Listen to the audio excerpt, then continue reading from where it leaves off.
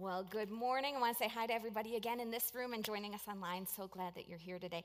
I don't know if you've noticed this or not, but things are a little stressful in our world right now. I don't know if you have been paying attention, but it kind of seems like the political differences in our world are dividing a lot of people right now. Anybody notice this? Thank you, Captain Obvious, you're thinking. I know that comes to no surprise to us. Studies have actually shown that our nation right now is more polarized than we have ever been since the Civil War. 1 in 6 Americans has not spoken to a family member or a friend since the last election because of political differences. Millions of people are organizing their social lives, like who they actually see and spend time with, and their media feeds, what they read and what they see, along ideological lines, avoiding people with opposing viewpoints. Now, if you are anything like me, then you often find that the complexity and the heartbreak of this world is just like totally overwhelming. It's kind of like our idealism compels us to step out into the world in an attempt to just heal brokenness and be a part of solutions, and then the brick wall of reality hits you. Sometimes I wonder, are cynical people just idealists who have been disappointed one too many times? Because we have this desire to step outside of our comfort zones to try to help. And here in this context, we remember that Christ invites us into the present moment to live and to find life right here, right now. That the presence of Christ is always in the present. And that even when we don't see that God is working, God is working. Even when we don't see that God is active working in and through and around the seasons, the various seasons of our world and our lives. So, the question is, how can we engage in the issues of our world without adding to the ugliness that seems so prevalent? What does it look like to, on one hand, not just withdraw and avoid all conflict, and on the other hand, not just drop bombs every time we open our mouths? What does it look like to join Christ in the difficult and yet the revolutionary third way of Jesus? Before we dive into this topic, I'd like to invite you, wherever you are, right here in this room or joining us at home, to just close your eyes for a minute. Take 2 deep breaths.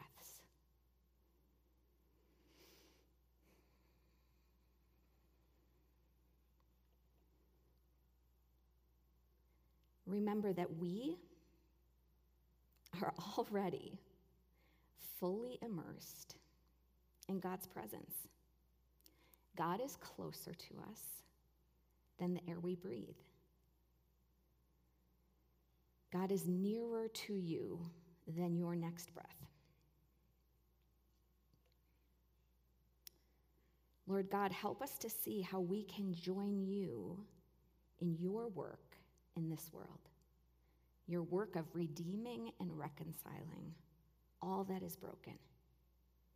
You, Lord Jesus, have torn down the dividing wall of hostility, and you invite us to join you in waging peace and tearing down walls of hostility, in building bridges. Show us what it means to do justice, to love mercy, and to walk humbly with you, God. Show us what it means to be peacemakers in this world. Show us what it means to be people of peace in a conflicted and anxious world, not conflict avoiders, not peacekeepers, but peacemakers. Would you guide our hearts, God? Would you guide our minds? Would you guide our mouths? And would you lead us in every way, today and every day? Amen. Amen. So it seems in our world right now, for followers of Christ, sometimes it feels like we just kind of have lost the plot. Do you ever feel this way? Just kind of like you get sucked into all that's happening in the world and you sort of like lose the plot, forget the story that we live in. And the scriptures is the true story of how the universe works.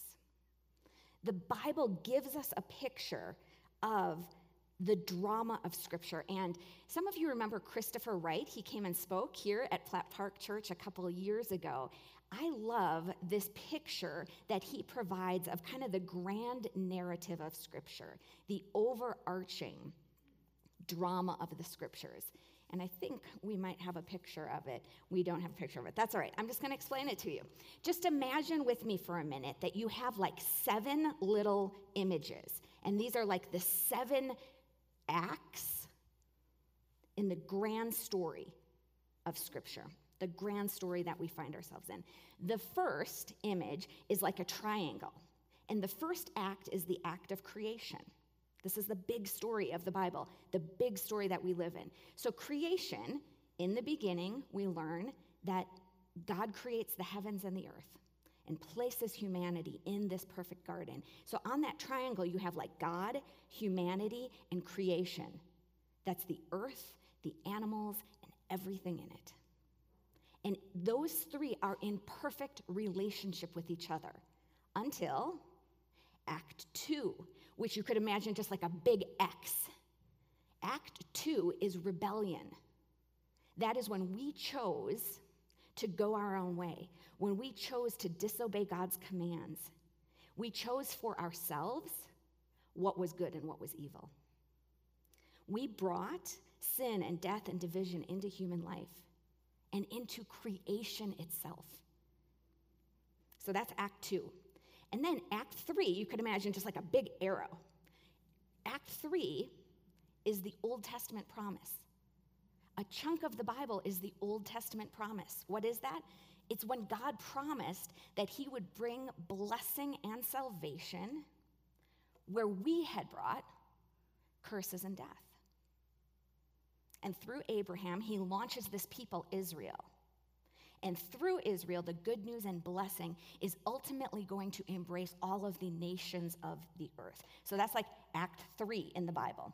And then right in the center, this is the core of the story, this is the center of the gospel, is Christ. Everything of the story revolves around Christ. Christ is in the middle. The life, death, resurrection, ascension of Jesus is what we center the big narrative, the whole story of Scripture around. That's the heartbeat of the gospel.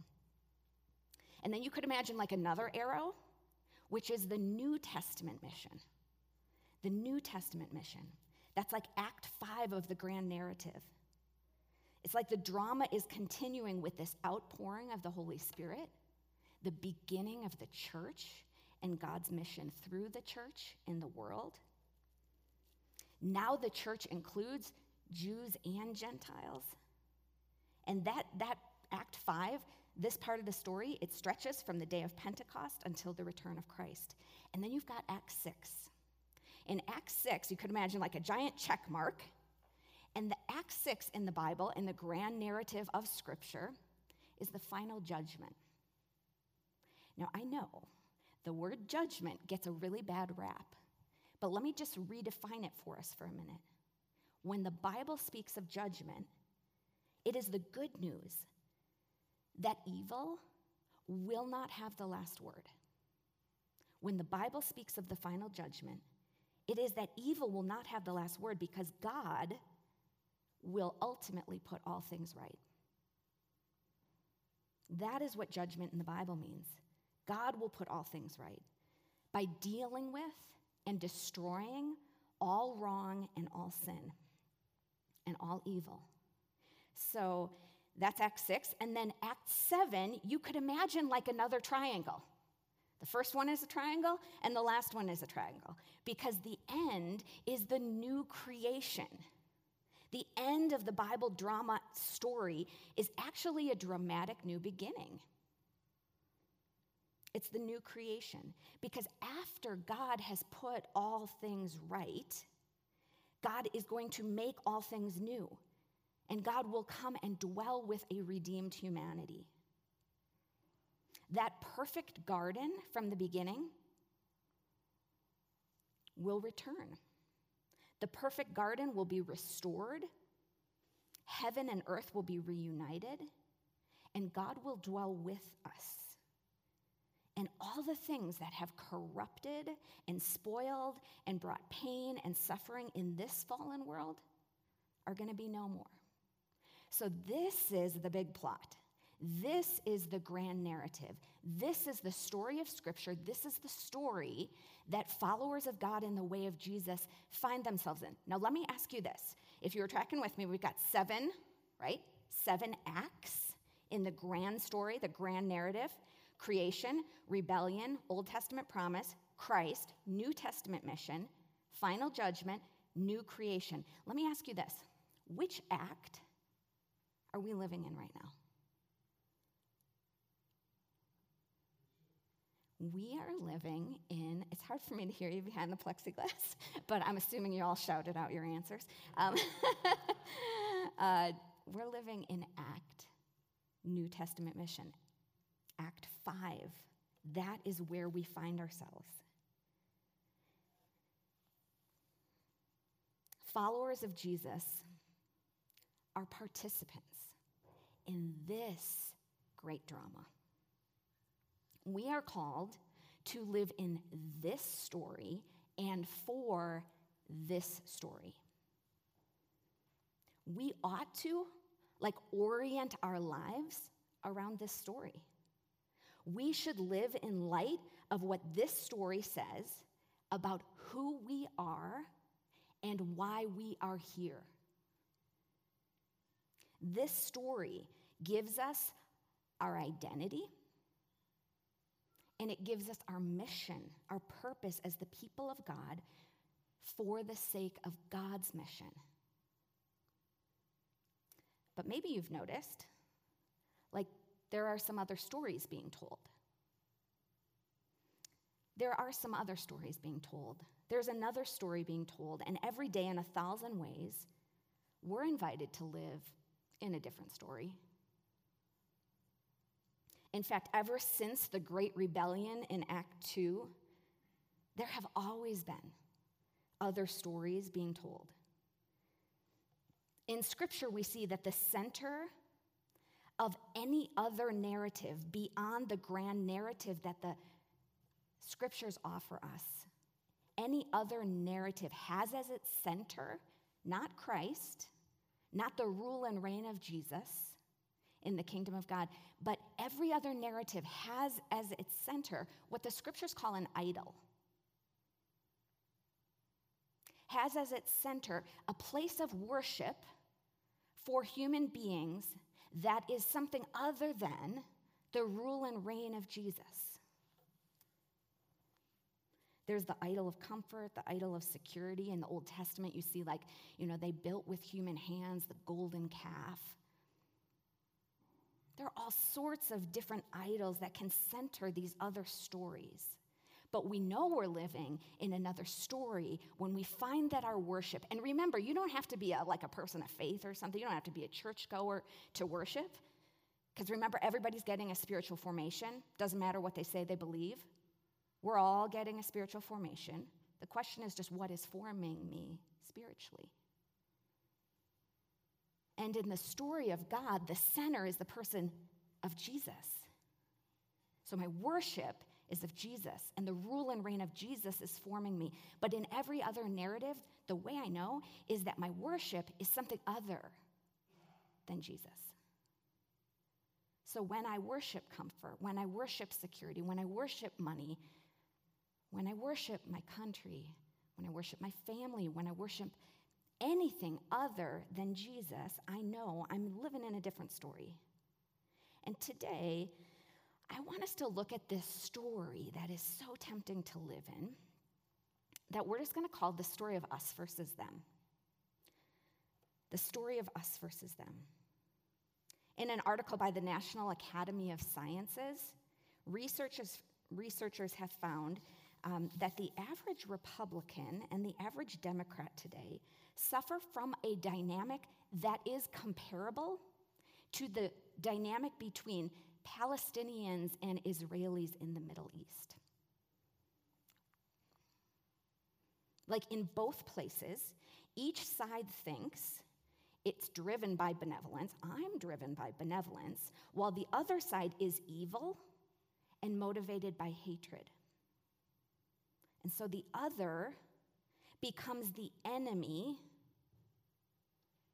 with whom one cannot negotiate and one cannot compromise. So we think, my ideology is based in love, to their ideology based in hate.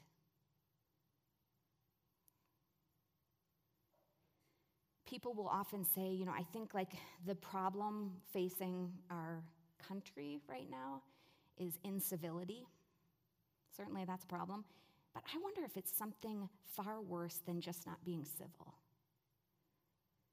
I wonder if what we're seeing and what we're dealing with is actually the contempt, a culture of contempt. Relational expert John Gottman has this, he's kind of known for being able to observe a relationship, observe a couple, and identify with 90% accuracy, is that couple going to make it?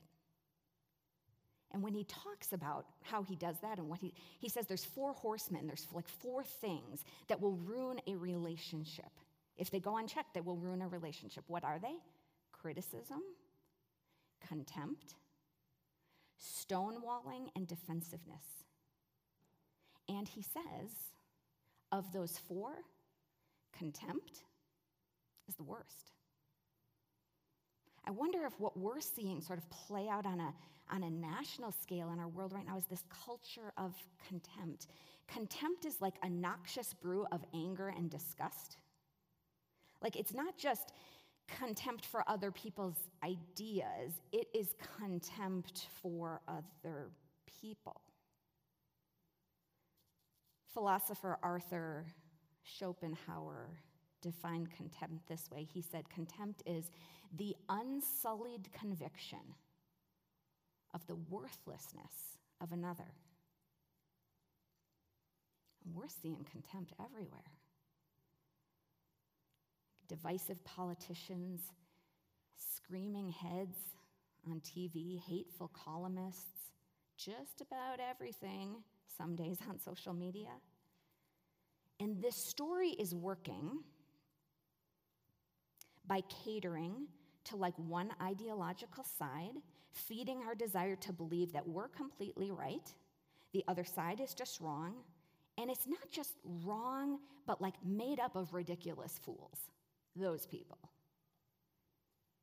Contempt makes compromise, it makes progress impossible, and it also makes unhappy people. The unhappiness of contempt, according to the American Psychological Association, they have found that feeling of rejection that so often is experienced after being treated with contempt, it increases, surprise, surprise, anxiety, depression, sadness. It's like our culture of contempt must surely be connected to our rise in diseases of despair in this world. And it also does damage, not just to the person on the receiving end of contempt, it does damage to me, the contemptuous person. Because when I am spewing contempt, 2 stress hormones go up, cortisol and adrenaline. So it's kind of you could just think both personally and publicly, contempt causes us great harm. So the culture of contempt is going to invite us to engage this world with superiority. The story of God invites us to engage this world in humility. But let's just be honest, that is hard work. Like, it is much easier to fight over who is right and who is wrong than to actually live as Jesus taught us to live. It is much easier to focus on, like, well, who is in and who is out and who aligns with me, than to actually become like Jesus, to actually become a forgiving, reconciling, bridge-building presence in this world, a peacemaker. It's much easier to be engaged in battles than it is to do what Jesus actually taught. Love my enemies. Pray for those who persecute you. Turn the other cheek. So how do we move beyond enemy making into a space beyond enemies? Because sometimes it just feels like there's only two options to engage the brokenness of the world. Like, either you're silent and withdraw, or you drop bombs every time you open your mouth. But what if Jesus is actually inviting us into a space beyond enemies? I don't mean like a middle ground. I don't mean like find a way to smooth things over. I'm not talking about like a niceness. I'm not talking about compromising on injustice. I'm talking about something altogether different, like beyond the trap of ideology, beyond the enemy-making machine story of our world. I'm talking about like actually following God in the way of Jesus by living in this story, this strong and unshakable kingdom of God. It's interesting, just like historically, if you go back to just like right after World War II, lots of people at that time were asking the question, like, how did Germany, a Christian nation, allow the atrocities of the Holocaust? Like, how was it that like 17,000 some Lutheran pastors went, all of a sudden one day are saying like Heil Hitler? Like, how did that happen? And they were asking that question a lot after World War II. How did the worst hate and injustice and terror get set loose in the world? And it really was in the wake after World War II that people started talking about ideologies and how an ideology seeks to set one person above another. And in a culture of contempt, that is exactly what is happening. In a culture of contempt, ideologies fuel an antagonism where we enter conflict by gathering people around a banner and getting them really angry. And there is like no better way to gather a crowd than to get them angry at the other side. And then we begin to like get our identity from the banner that we're waving. We even will start to feel good, like we'll have a sense of elation in our bodies when the other side starts to lose or when bad things happen to the other side. We'll smugly think like, told you so. When that happens in me, when that happens in you, you can know the culture of contempt is winning. You can know that at least in that moment, the rule and reign of Jesus is not central to your heart and your mind and your life and your mouth. And it's an opportunity to repent and to come again into the big story that God offers us in Christ, where the rule and reign of Jesus, no matter what we face, is always central. I was talking with a friend this week. We drove up to the mountains for the day, and she was just saying, of when I have traveled to China, she said, I feel like the Chinese Christians, the followers of Jesus in China, in the underground church, are like the most joyful people. She's just like anecdotally telling me this story. I was really thinking about it, and I was just thinking, like, after she said that, how interesting. So much joy in the context of a nation that not supporting that faith, often antagonistic to that faith, not even allowed to meet publicly in some places. Now, the culture of contempt is like the story of a lot of our world right now, right? And it places at its center an us versus them enemy-making machine. That is its place of worship. The practice of following God in the way of Jesus, like the practice of reconciliation in the very presence of Christ, is like the exact opposite of the culture of contempt. It's like an altogether different way. The practice of reconciliation in the very presence of Christ is really, it's like the opposite of the enemy-making machine. It's a totally different frame. So in Matthew 18, the passage that Tim read for us, our scripture for this morning, Jesus says, when you have a disagreement, when you have a conflict, when someone sins against you, you go to see that person face to face. You don't make an object of the person. You don't say they're your enemy. You don't go talk to someone else about them. You don't make an army of people on your side. You go to see them. Like you go into their presence. You go to see them face to face. And you see, like, is there a connection there? And if not, the scripture passage says you just gradually ask other people to come around, not to gang up on someone or to try to like kick them out of your club. It is to go, to listen to the words that are being spoken. And the passage uses the word witness. To be witness to the person in the presence of Jesus. To be a witness to the person in the very presence of Christ. So it's face to face. It's not making an object of your enemy. It's not banner waving or gathering a bunch of others to your cause. What it is it's mutuality. If your brother or sister sins, go and point out their fault, Jesus says, just between the two of you. If they listen to you, you've won them over. But if they will not listen, take one or two others along, so that every matter may be established by the testimony of 2 or 3 witnesses. If they still refuse to listen, tell it to the church.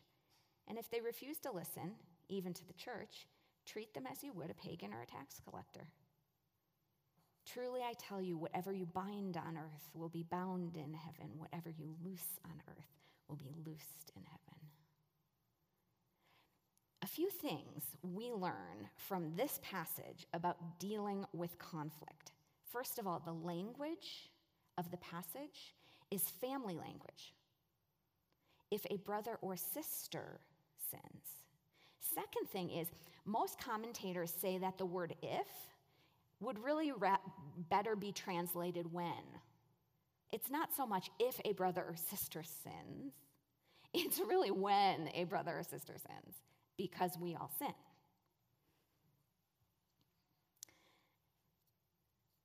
Jesus is basically describing in this passage, like there are a group of people who all see themselves as fallen, all see themselves dealing with the ramifications of the great Act 2 rebellion. It's showing up in their lives in sin and shame, and they're all owning that. They're all aware of that. They're not afraid of that. They're not trying to hide that. They're willing to address that. And somehow, they all manage to keep calling one another family. And this is what a true church is. Dietrich Bonhoeffer brilliantly observed that many communities aren't Christian. He says they're only pious. This is what he said. The pious fellowship permits no one to be a sinner. So everybody must conceal his sin from himself and from the fellowship. We dare not be sinners. Many Christians are unthinkably horrified when a real sinner is suddenly discovered among the righteous. So we remain alone with our sin, living in lies and hypocrisy. Charles Spurgeon, famous preacher, one time he said, "Tear off your masks. The church was never meant to be a masquerade." I love that quote. Tear off your masks. It's not really if your brother or sister sins. It's when, and it's when you, right? Both. There's also a very important textual issue in this passage, Matthew 18:15. It revolves around the phrase that gets translated, "sins against you." So the earliest manuscripts actually omit the part that says "against you," which would leave the verse to say, "if your brother or sister sins." Not if your brother or sister sins against you, just if your brother or sister sins, go and point out their fault. So this is the preferred translation in for those of you who care, like the NAS, the NET, the NIV, but like the King James Version, the ESV, the NLT, they prefer the longer reading. Okay, so this is like a debate among biblical scholars. If your brother or sister sins against you, or if your brother or sister sins. It seems most of the evidence goes towards the shorter reading, but that would actually mean, think about how difficult it is for you and I to just follow the radical third way teachings of Jesus. This means, if that is the case, this means among our relationships with each other, we don't ignore all the things we tend to accept, like materialism, greed, all of our various addictions, right? Like if your brother or sister sins, it's not just if it's against you. If your brother or sister sins, this is so countercultural. If we take this seriously, we have no excuse to overlook pride, racism, hatred, gossip, just because it doesn't impact me. Just because it doesn't impact me directly. We should care because the Great Rebellion in Act 2, it's harmed us all. And we live in that big story.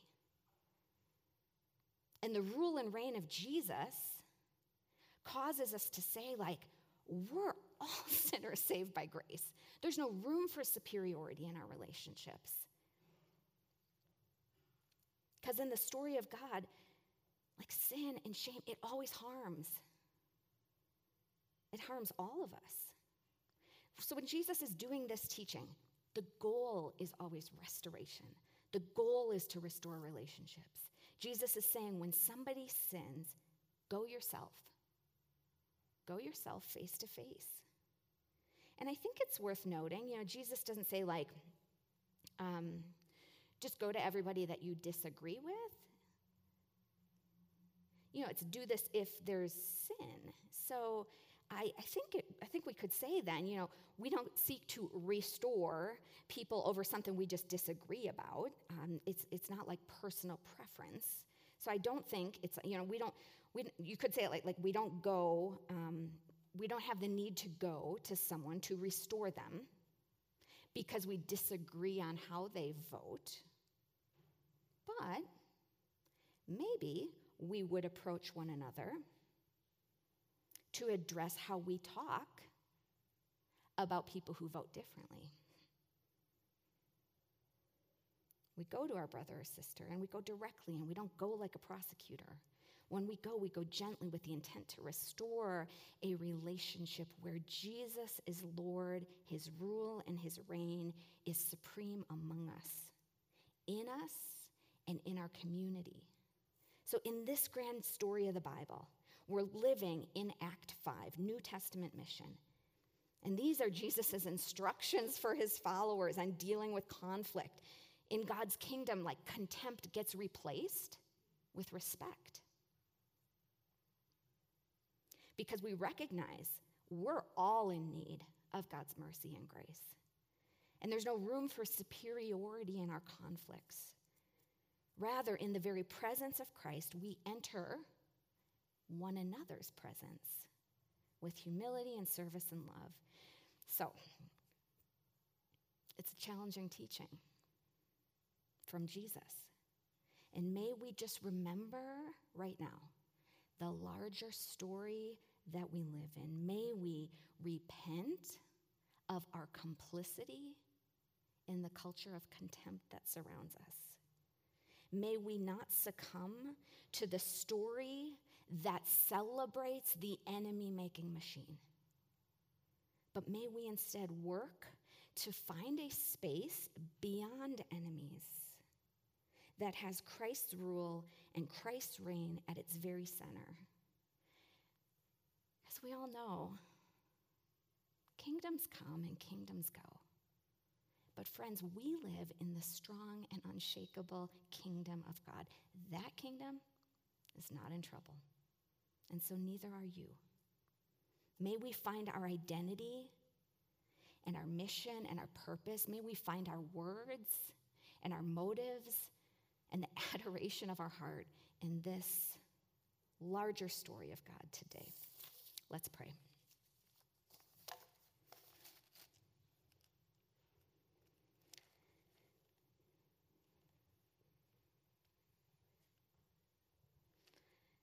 Well, we pray together as Jesus taught us to pray.